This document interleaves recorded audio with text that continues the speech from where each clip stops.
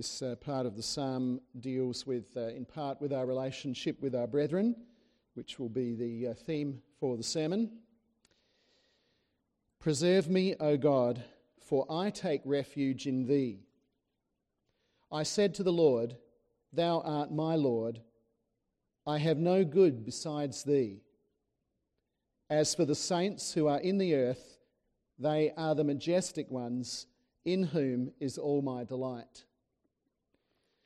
Would you also turn, please, to Romans 12 and our text, which is Romans 12, verses 9 to 13.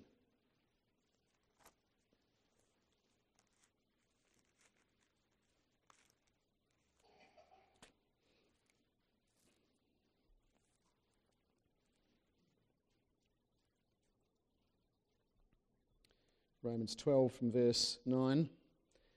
Let love be without hypocrisy. Abhor what is evil, cling to what is good. Be devoted to one another in brotherly love. Give preference to one another in honour, not lagging behind in diligence, fervent in spirit, serving the Lord, rejoicing in hope, persevering in tribulation, devoted to prayer, contributing to the needs of the saints, practicing hospitality. Let us pray.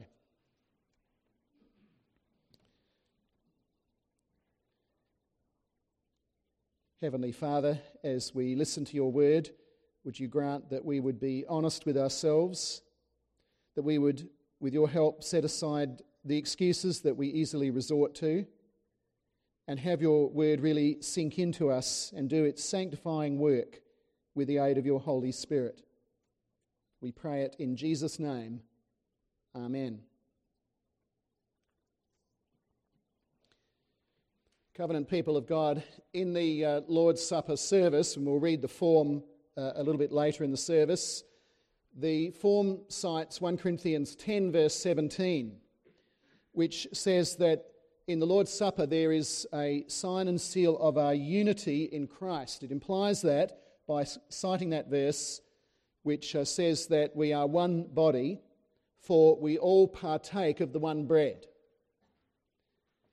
The form says those words to indicate that we are united in one body in brotherly love, that's illustrated by means of what we're doing when we sit at the Lord's table, sharing the bread around the one loaf, so to speak.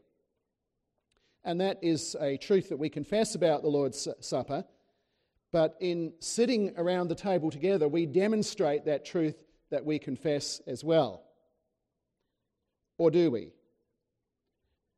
Could it be for some, perhaps, that it is just an act, concealing an inner lack of love, perhaps for some brothers and sisters, even in our own congregation?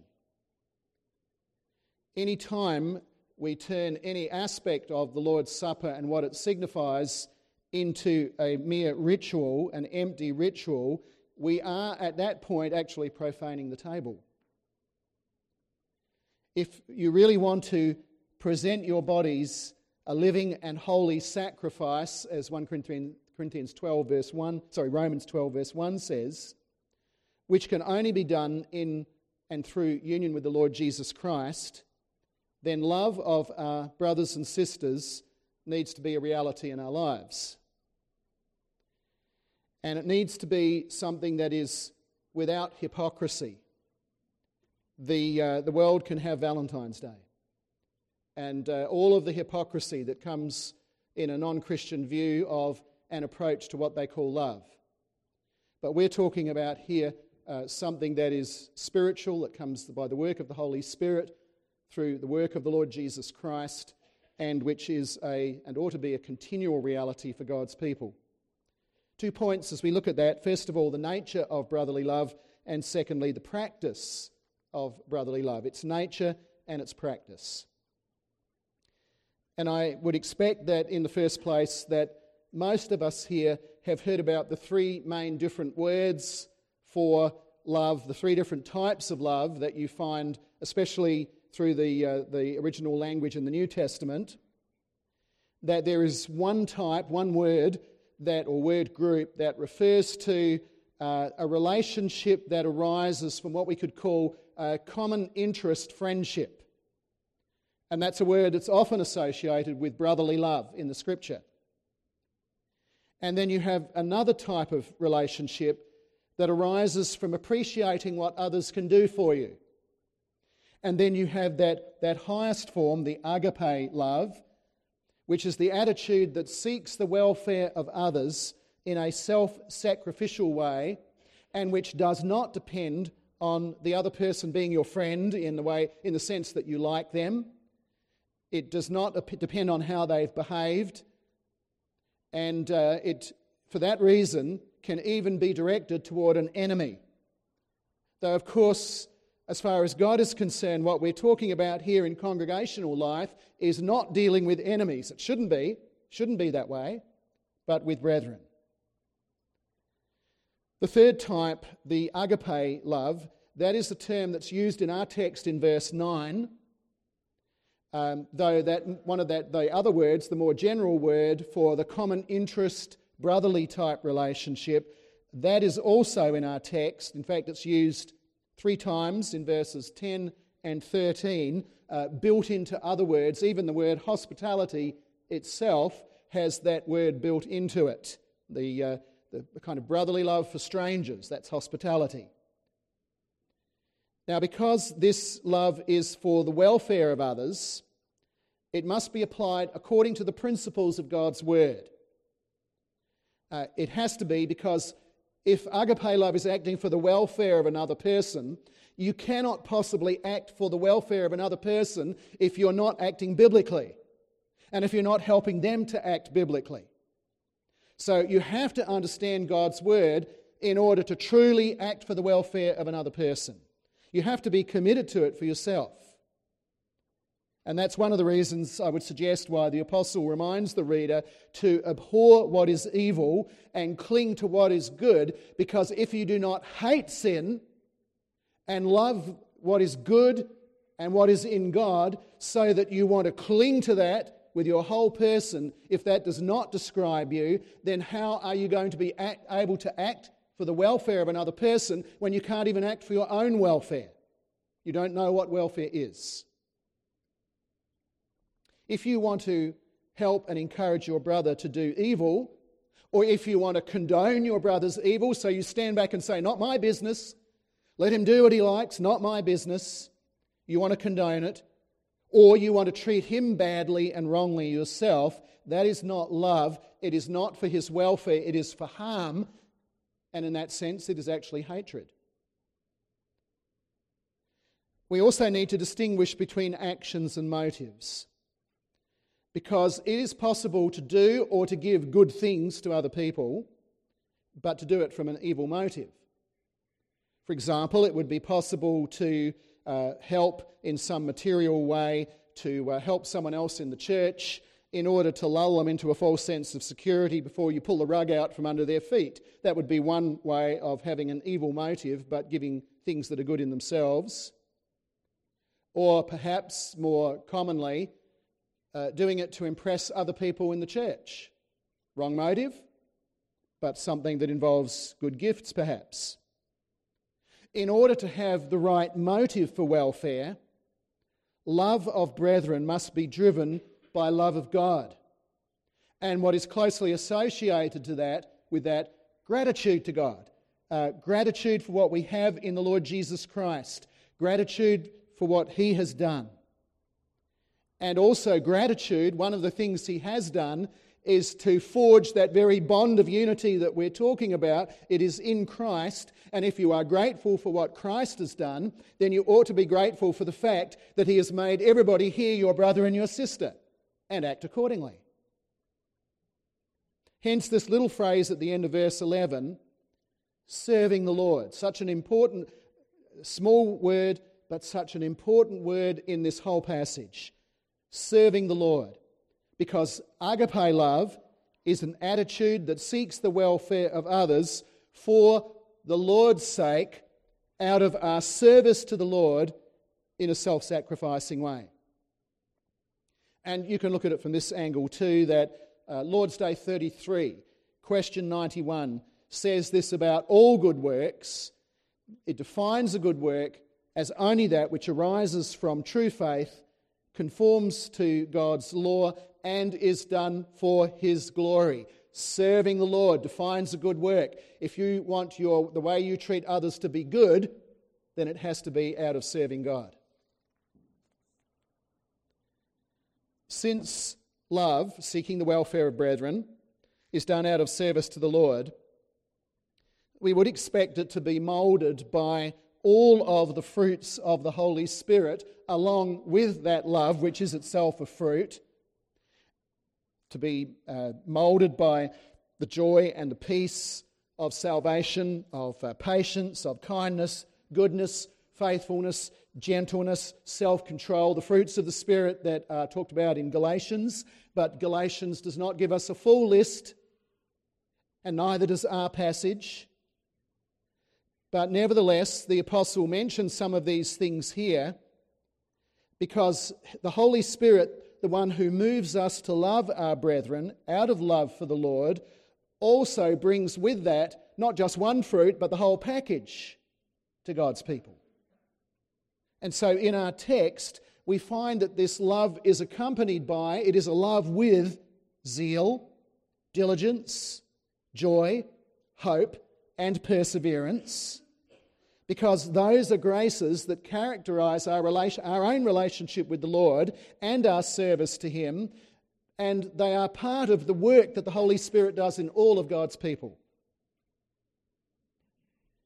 There's also something very significant, I believe, in the language that's used here in verse 11, where you have this word diligence, which means zeal. So we have love that's pursued with zeal, and it is zeal that is zeal in being devoted to one another. And that word devoted means loving warmly. And it's coupled also with this term fervent in the Spirit, which means burning in the Spirit. So we have a combination of two heat words here: warmly loving and burning in the Spirit. And so what we are talking about here in this passage is not some false claim of love. Oh, yeah, sure, I love my brethren, all of them. Yeah, I love the whole congregation. And we sit together at the Lord's table and we express our unity. It is not a false claim of those things. It is not some grudging concession. Well, I have to love this person, so I suppose I better. It's not a grudging concession, but it is something that is to be warm, even burning in its zeal. What percentage of the congregation would you say you regard and treat in this way? With zealous, burning zeal, and warm love. And what percentage would you say you'd put more in the tepid category? And is there perhaps a percentage that you'd put in the ice-cold category? If there's even one person in the wrong category, then we are actually introducing an element of love with hypocrisy. But I hasten to add to that this is exactly the reason why we need the grace of God in Christ so much. And I say it not to deter people who should be at the table from coming. I say it just to remind us of the grace that we need from God in order to sit at the Lord's table, and just how much we need that grace at every point in our lives. The Lord's Supper is not for those who are perfect. The Lord's Supper is not for those who have perfect relationships, because I don't believe there's a single person here or anywhere in this fallen world. There's no one with perfect relationships either with God or man from our side. The Lord's Supper is for those who confess those imperfections in their love, both of God and of their neighbour and of their brothers and sisters, who confess the sin that remains in their hearts and in their relationships, but they are the ones who hate that fact, and therefore they are looking to the Lord Jesus for forgiveness of those very sins, and demonstrating that they are sincere in that fight against those things, or are sincere in that desire for forgiveness by fighting that sin in order to love better It is, of course, all very well to speak of an inner attitude in these very general terms. It's always safer from one point of view to speak about what we ought to be doing in very, very general terms. But I think we know that we are quite capable of kidding ourselves into believing that we are fine. It's not that I hate brother so-and-so, it's just that I don't like him. Well, the proof of the pudding is in the eating. A right agape attitude will show itself in words and deeds that are for welfare. And the text gives us 4 areas where that comes into play. 4 indicators, if you like, seen in words and deeds, indicators of the attitude. The first one is giving preference to one another in honour, verse 10. That means showing humility before our brethren rather than self-assertiveness. It means putting your brother first rather than putting yourself first. It means being harder on yourself, on your own motives, before you attribute the worst motives to your brother with evil suspicion. And we could think in that connection with Philippians 2 verse 4, regard one another as more important than yourselves. The second indicator is being devoted to prayer for brothers and sisters. And this is not just for the folk you get on well with. It's not just for the folk that you hang out with, the ones that you like, but also the ones that it's harder to pray for. Praying for their welfare. And not just praying on occasion, as perhaps we're inclined to do, that we pray for one another when something comes up, a crisis in the life of another person, a health issue. We've had a lot of those lately. But it's not just a matter of praying for a person's welfare when there's a crisis. The more you pray and the more regularly you pray, and this includes the people you struggle to relate to, the more that you pray for those you struggle to relate to, the more you will likely find yourself reminded that you actually are related to them in the Lord Jesus Christ, and that is why you must pray for them regularly rather than ignoring them. The word that's used in verse 11 for devoted, being devoted to prayer, in this case, this word means steadfastly continuing in it. Third indicator is contributing to their needs. And again, this is not just a matter of helping those that we like, helping those to whom we feel close, helping those who are members of our own family, relatives, but also those that we struggle to appreciate. We are, after all, family in Christ. Where we read in verse 10, being devoted in brotherly love, you could translate this brotherly loving warmly in brotherly love, reminding us that we are actually dealing here with brothers and sisters. We are actually talking about family. And that's why we refer to each other as brothers or sisters or brethren, a term that can so easily and glibly fall off our tongues without pausing to think what it actually means, that in Christ we are family.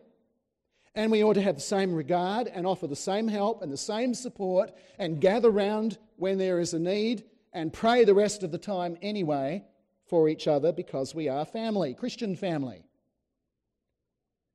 And not to do this, not to offer this support, contributing to the needs only in an impersonal way, through the deacons using your tithes to help those whom they feel need it on behalf of the church, but in addition to that, personally helping when you become aware of a legitimate need and you are in a position to help.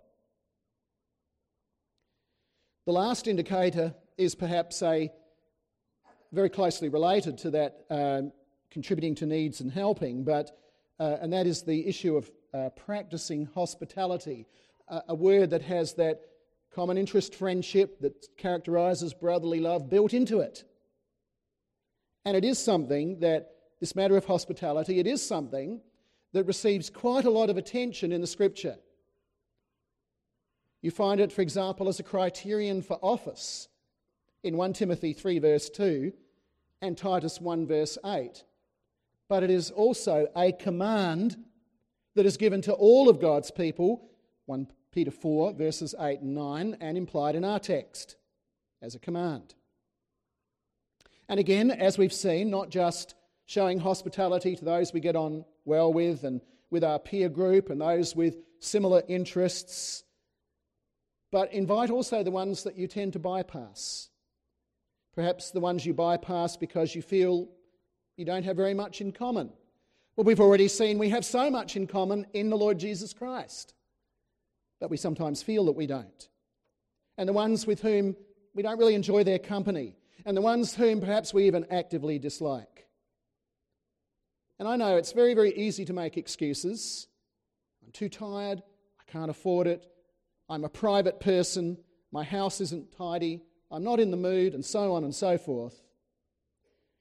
Well, how do you think the Lord will look at our justifications if we habitually ignore that which is a command from Him, but not only a command, but one that is grounded in a relationship that has been established by the sacrifice of the Lord Jesus Christ at such great cost, that brotherly relationship, and which, as we see here, is closely connected to and is an expression of our love of God. When married people show hospitality to singles, and singles show hospitality to married, and old to young, and young to old, and various other groups, no doubt, we could think of there, those who have children, those who don't have children, married, singles, and so on. When all of those different groups overcome the feeling that this is outside my comfort zone, it actually helps to break down a barrier that in Christ doesn't even actually exist. Because those things don't matter when it comes to our relationship with the Lord Jesus. Those different kinds of distinctions. And this has been historically a strength in our churches. That hospitality across those barriers. But it is a custom that needs to be maintained. Because if it should be, for example, that the younger people are quite happy to show hospitality and invite their friends and people that they have something in common with but feel they don't have much in common with the older members, or vice versa, then those kind of things, practices, can quickly fade in a generation even. When we do these things across the divides and across those kinds of barriers, then it benefits congregational life, and the benefit to congregational life is so great. But even more importantly than that, by doing such things, we express the unity that we have in Christ, and we give a good witness to Him. And we demonstrate also then that unity that we claim that we have in the Lord's Supper, and of which the Lord's Supper is a sign and seal in part. And then we show love with perhaps a little less hypocrisy than with our sinful natures we might otherwise be inclined to maintain. Amen. Let us pray.